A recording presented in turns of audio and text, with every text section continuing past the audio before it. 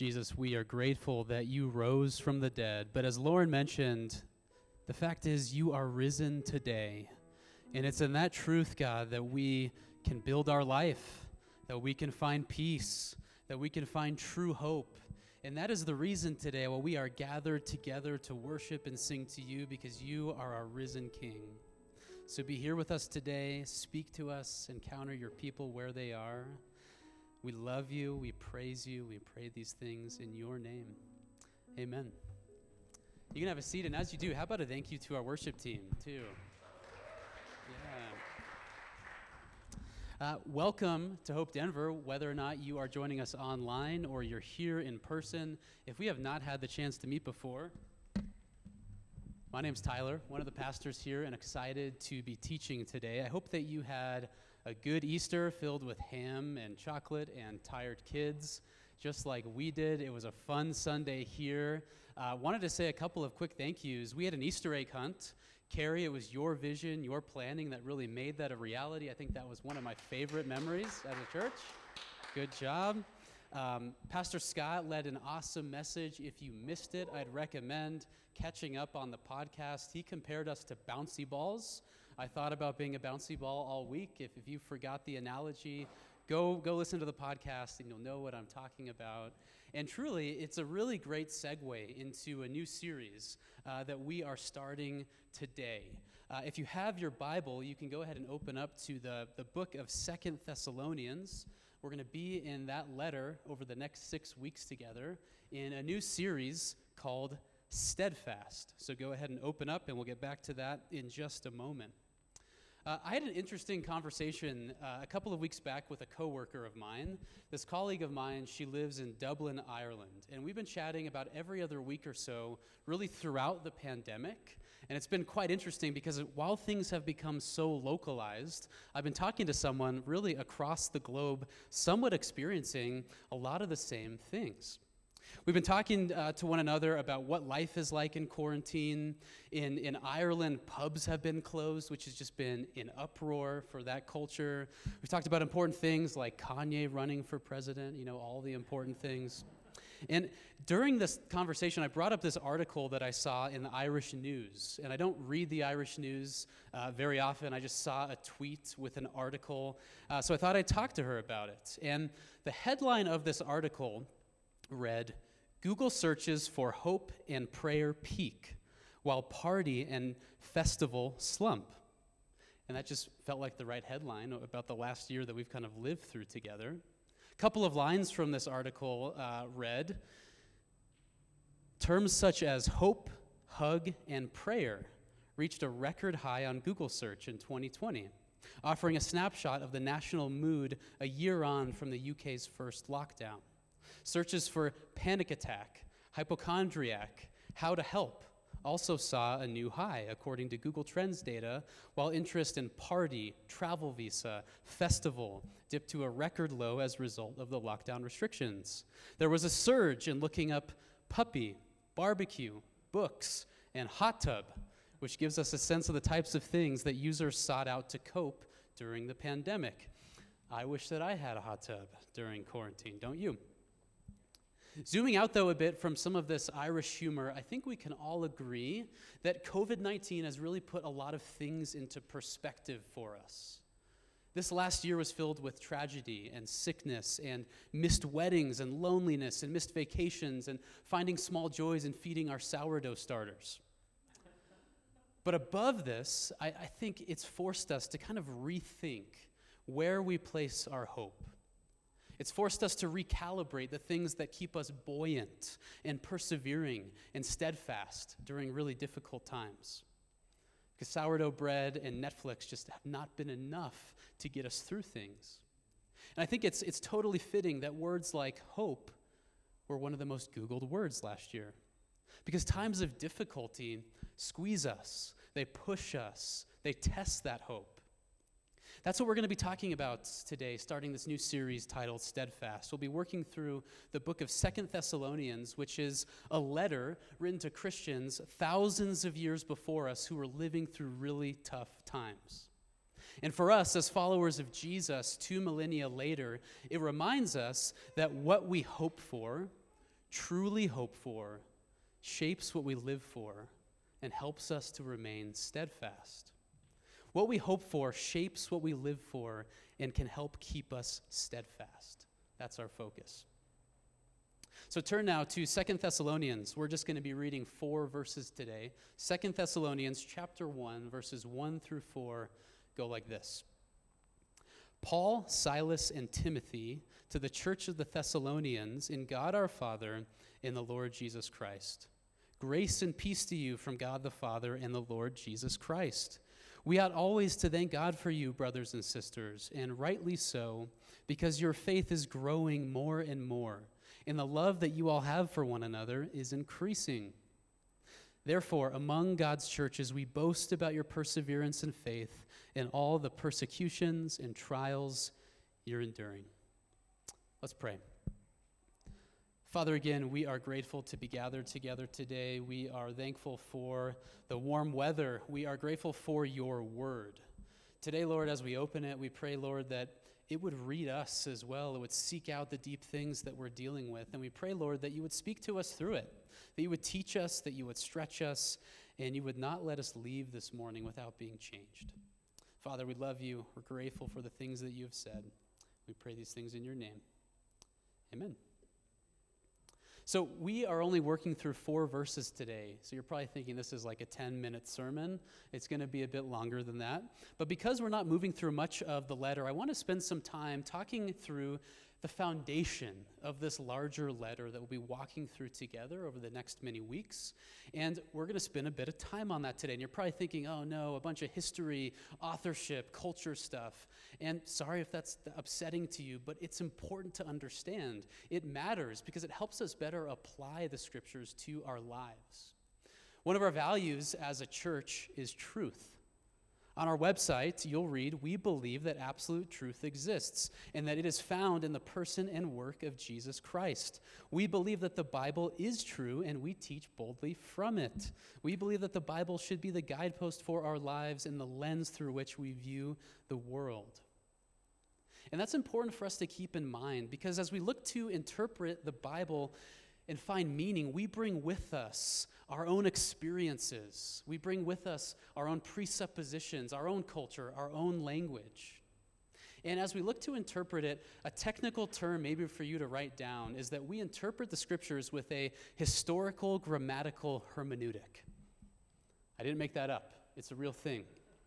And that basically means that we're looking to understand the culture and the context, the language used, the grammar, to really understand the author's original intended meaning. If this stuff is interesting to you, I'd recommend a book. It's called How to Read the Bible for All It's Worth by Gordon Fee. He has this simple line that I always come back to. He writes, a text can never mean what it could have never meant for its original readers or hearers. And again, what's tough for us as people 2,000 years down the road is that when we open up the scriptures, we bring with us our own story, our own experiences, our own presuppositions, our culture, and the way that we look through the world.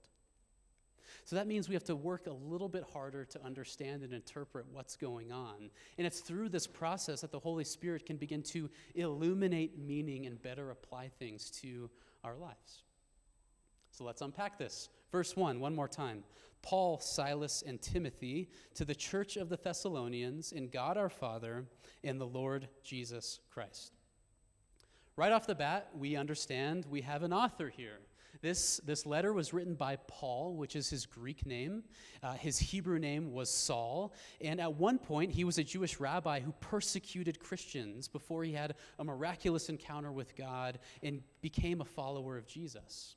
And we find ourselves here in the middle of the first century. Paul was trekking all over the ancient Mediterranean, which was the Roman Empire at the time, preaching what he called the gospel, that Jesus of Nazareth had been raised from the dead. That's what we just celebrated and recognized on Easter. And unlike today, in the first century, the term gospel was a bit less churchy. It was more of a political word used in the Roman Empire. When a new Caesar would come to power, Rome would essentially send out a messenger to every city around the empire with a message of good news. Something like, Caesar Augustus has ended the long civil war, instilled peace once again. So give him your allegiance and worship him because Caesar is Lord. So Paul's gospel, of course, sounded a lot different. Paul was saying Jesus is the world's true Lord. Only he has defeated evil and death through his own death, burial, and resurrection. And through him, a new era of human history has begun with justice and peace as heaven is colliding with earth. This was a dangerous thing to be teaching and preaching in this day and age. It was provocative. Those in control of the world wouldn't like hearing it. We also learn who our audience is. In verse 1, we learn that Paul is writing this letter to a group of people. He was writing this letter to a church, the church in Thessalonica. The background of this community can be found in Acts 17, a little bit later, I guess, in the order of the Bible, but it happened before.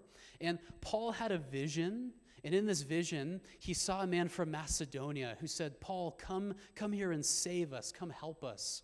Macedonia was located in northern Greece, so ways away from Paul. So he's like, I'm up for a road trip. He brings with him his coworker Silas and his protege Timothy. They cross the Aegean Sea. They plant first a church in Philippi. Maybe they stop at In-N-Out on their way on the road trip. That's just what I picture when I think about road trips. They make it to Thessalonica, and in this city, they only spend a few weeks here, and somehow they manage to plant a church. I don't know how they did it. It's like they had help. And during the week when Paul wasn't preaching, he was supporting himself as a tent maker. He did this to provide an example to these new Christians of self-sufficient work, to show that his ministry was not selfishly motivated. And he wanted to mirror Christ's self-giving love so that he could give generously to others.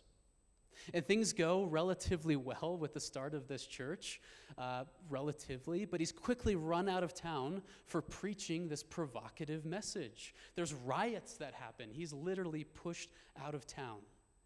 Remember, he was preaching, Caesar is not the Lord, it's Jesus. So he ran away, maybe back to In-N-Out. Again, that's just what I picture.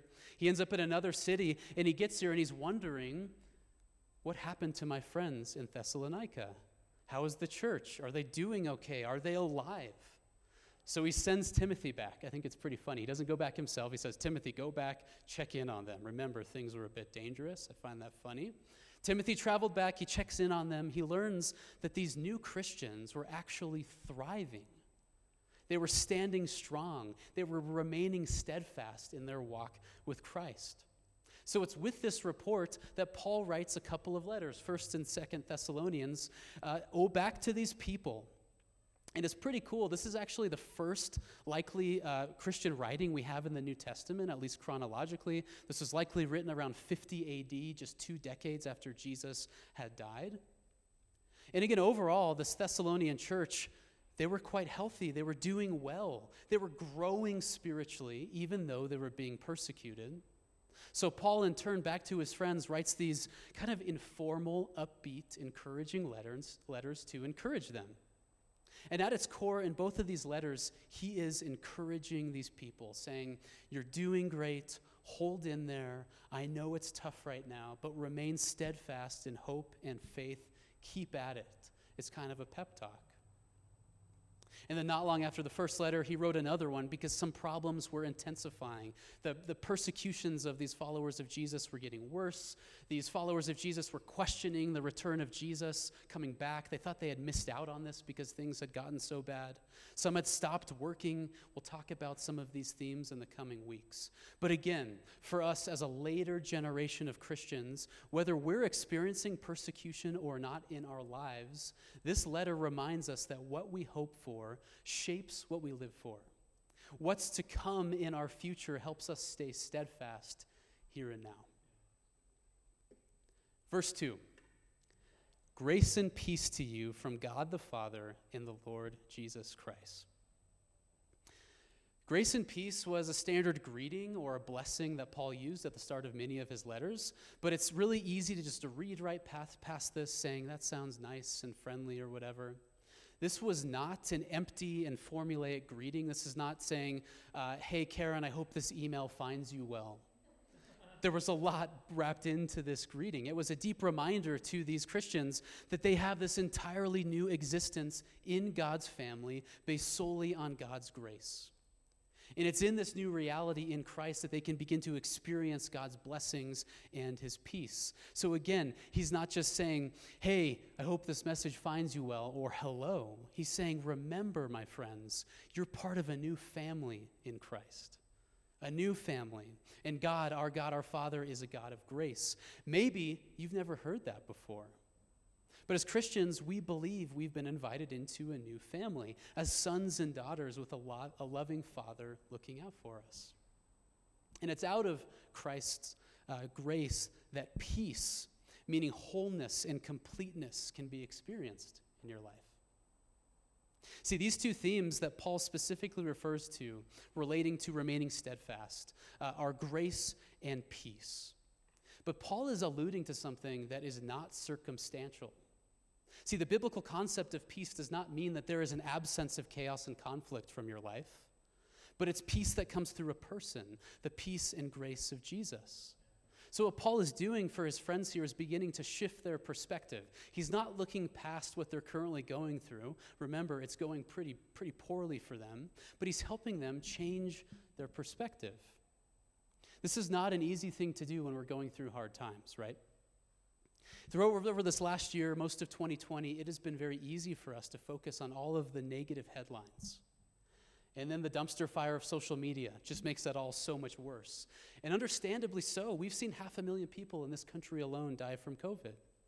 We've seen all kinds of unrest and violence in our country. We've missed out on life's greatest things like vacations and weddings and trips. And not to minimize any of those terrible things, but there have also been some silver linings. For my wife and I, we've spent more times with our two daughters than we ever would have at any time before COVID. I've spent more time cooking, which I enjoy. I've spent more time with my wife, which might be a better thing for me than it is for her. You'll have to ask her. See, sometimes things look different when you take them further away from your face and you begin to look for a new perspective. It doesn't change the thing that you're holding, but it begins to look a little bit different. And in the same way, Paul isn't looking past the difficult things happening in his life or their lives. In fact, he's experiencing it himself. He was run out of town with riots happening behind him. But with this intro of grace and peace, he's reminding them that there is more that they can hope in, a hope that transcends their current reality. And that's something that they can hold on to for the long haul. The grace and the peace that come through the life, death, and resurrection of Christ is enough to sustain us, even through the most difficult things. Verse 3. We ought always to thank God for you, brothers and sisters, and rightly so, because your faith is growing more and more, and the love all of you have for one another is increasing. There is an echo here from Paul's first letter to the Thessalonians. 1 Thessalonians 1:3 might sound similar to what I just read. There he wrote, we remember before our God and Father your work produced by faith, your labor prompted by love, and your endurance inspired by hope in our Lord Jesus Christ. There's three themes here that you're probably picking up on: faith, hope, and love. And again, it's important for us to remember the context for which these people are living. These were people being persecuted for their faith. Things were not easier for them in giving their allegiance to Jesus as it would have been giving it to Caesar. These Christians were likely being shunned by their family and the broader culture at large. Some likely had their property, their possessions seized by the Romans. Others were likely beaten and killed for giving their allegiance to Jesus. It wasn't just like, hey, you Christians are kind of weirdos. It was physically, in real life, incredibly difficult for them. But somehow, Paul once again not only commends them and praises them for their faith, hope, and love, but also seems to be saying, you're actually growing.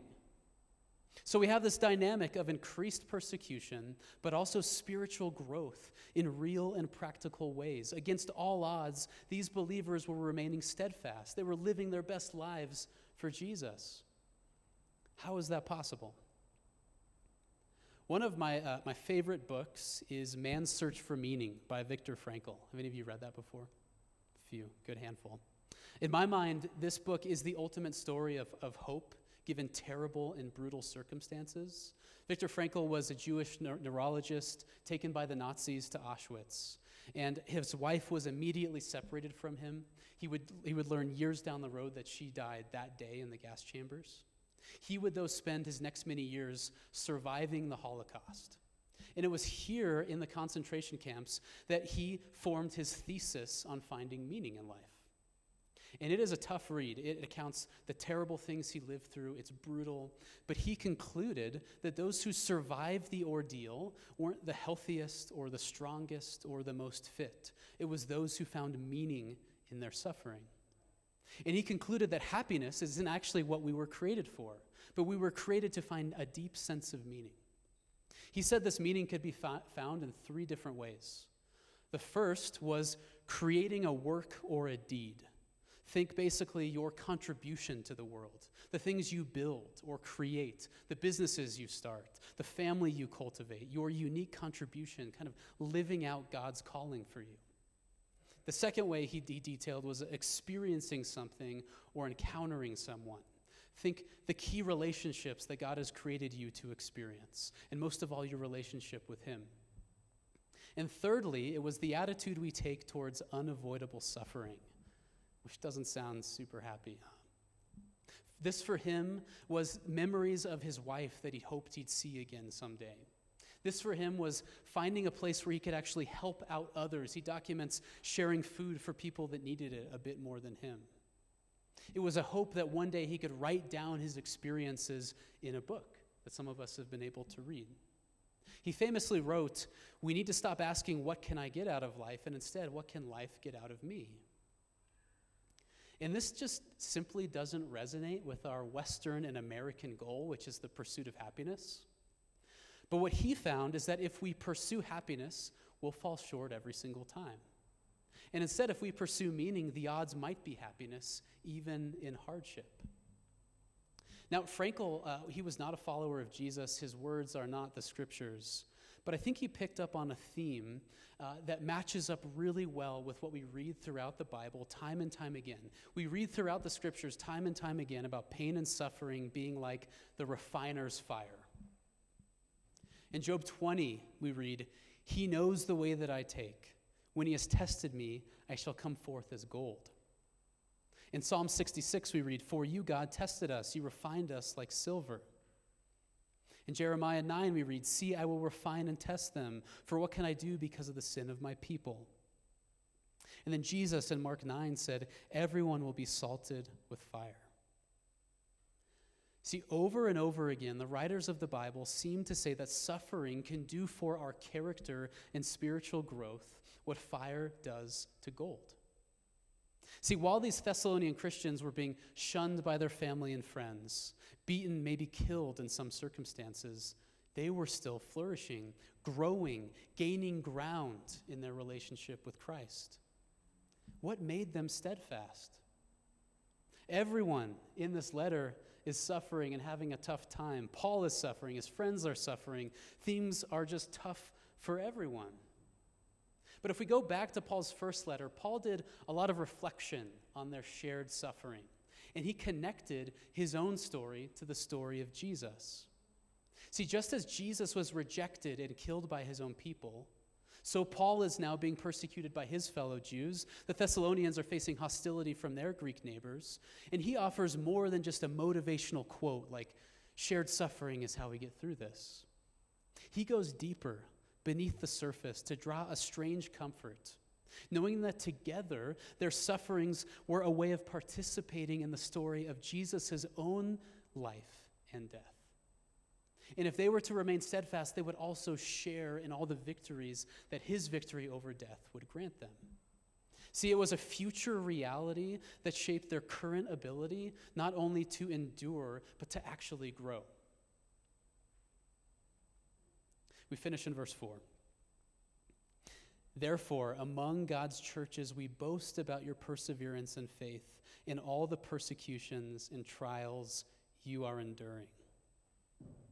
So Paul now, in our final verse, is encouraging his friends once again, saying, "You're doing so well through all of these trials, doing so well that we're actually telling other people about you. You are the model to be followed. You're the poster child. Churches all over the region know of your perseverance. Perseverance in Greek, I wanted to say this word just because it's a fun word to say, is pronounced hupomane. It means steadfastness, consistency, endurance, remaining patient and not swaying in conviction. Faith here in Greek is pronounced pistis. It means a conviction of truth. The truth that Jesus is Lord and that he will return one day to make things right, to bring justice for those who are following him. The Message version of this specific verse reads, "We are so proud of you. You're so steady and determined in your faith despite all the hard times that have broadsided you. We tell everyone we meet in the churches all about you." See, against all odds, these Jesus followers were remaining steadfast in hope, in love, in faith. Because despite their current circumstances, Jesus was still king, and he would come again to rule in justice and peace, and they'd be sharing in that victory. Lots of Bible today. I want to end here in the last final minutes by kind of connecting this to your story. And since we started with an article, I wanted to end with one. For some reason, there was just great stuff in the news this week that I was like, I'll use that.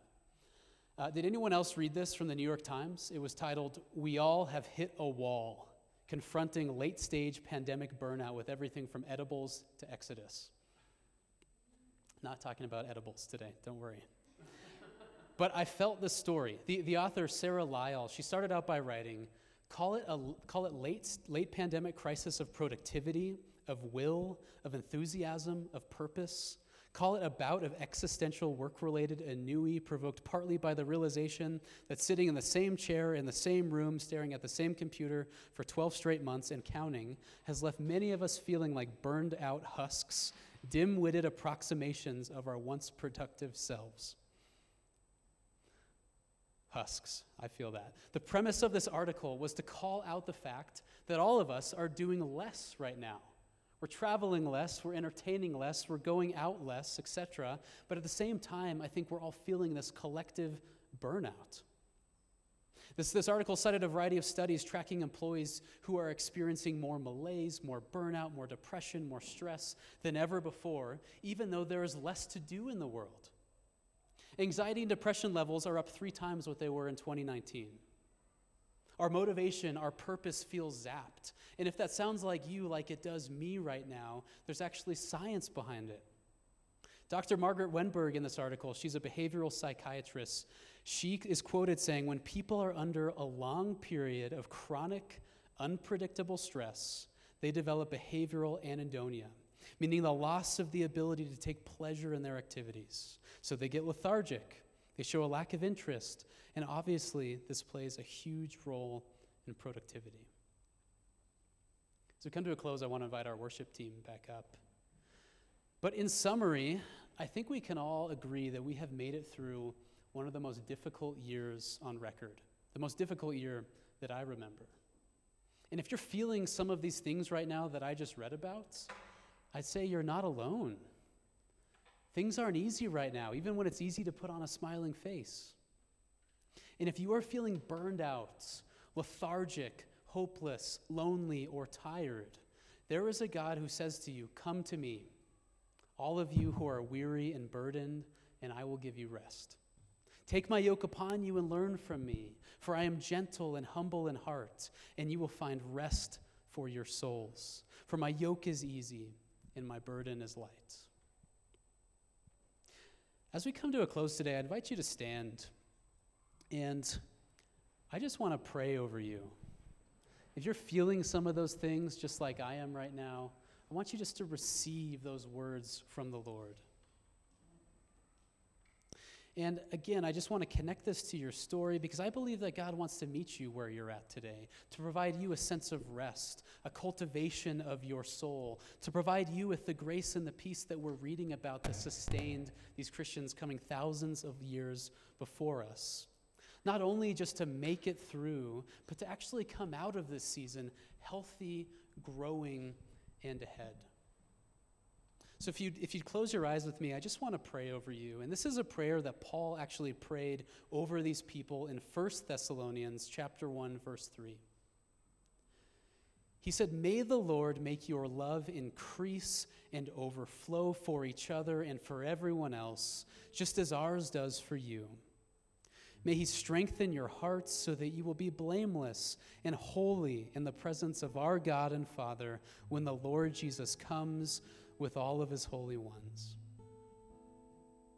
One more time, I'll pray that over you. May the Lord make your love increase and overflow for each other and for everyone else, just as ours does for you. May he strengthen your hearts so that you will be blameless and holy in the presence of our God and Father when the Lord Jesus comes with all his holy ones. Lord, for my brothers and sisters who are gathered here today, I know that there are circumstances represented all over the map. Some of us are feeling lonely right now. Many of us, like me, are feeling burned out. Many of us might not know where to place our hope. But we know, Lord, that there is a future reality in you that can make us steadfast here and now today. So I pray that over my friends who are here today, Lord. I pray that they would be reminded there is a grace and a peace that can transcend our current circumstances, something that we can hold on to, remain steadfast in. And I pray that we'd not only survive this season, but we'd actually grow. We'd come out ahead.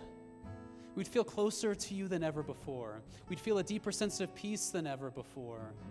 We'd feel passion in our lives to pursue the things that you've set us out to do.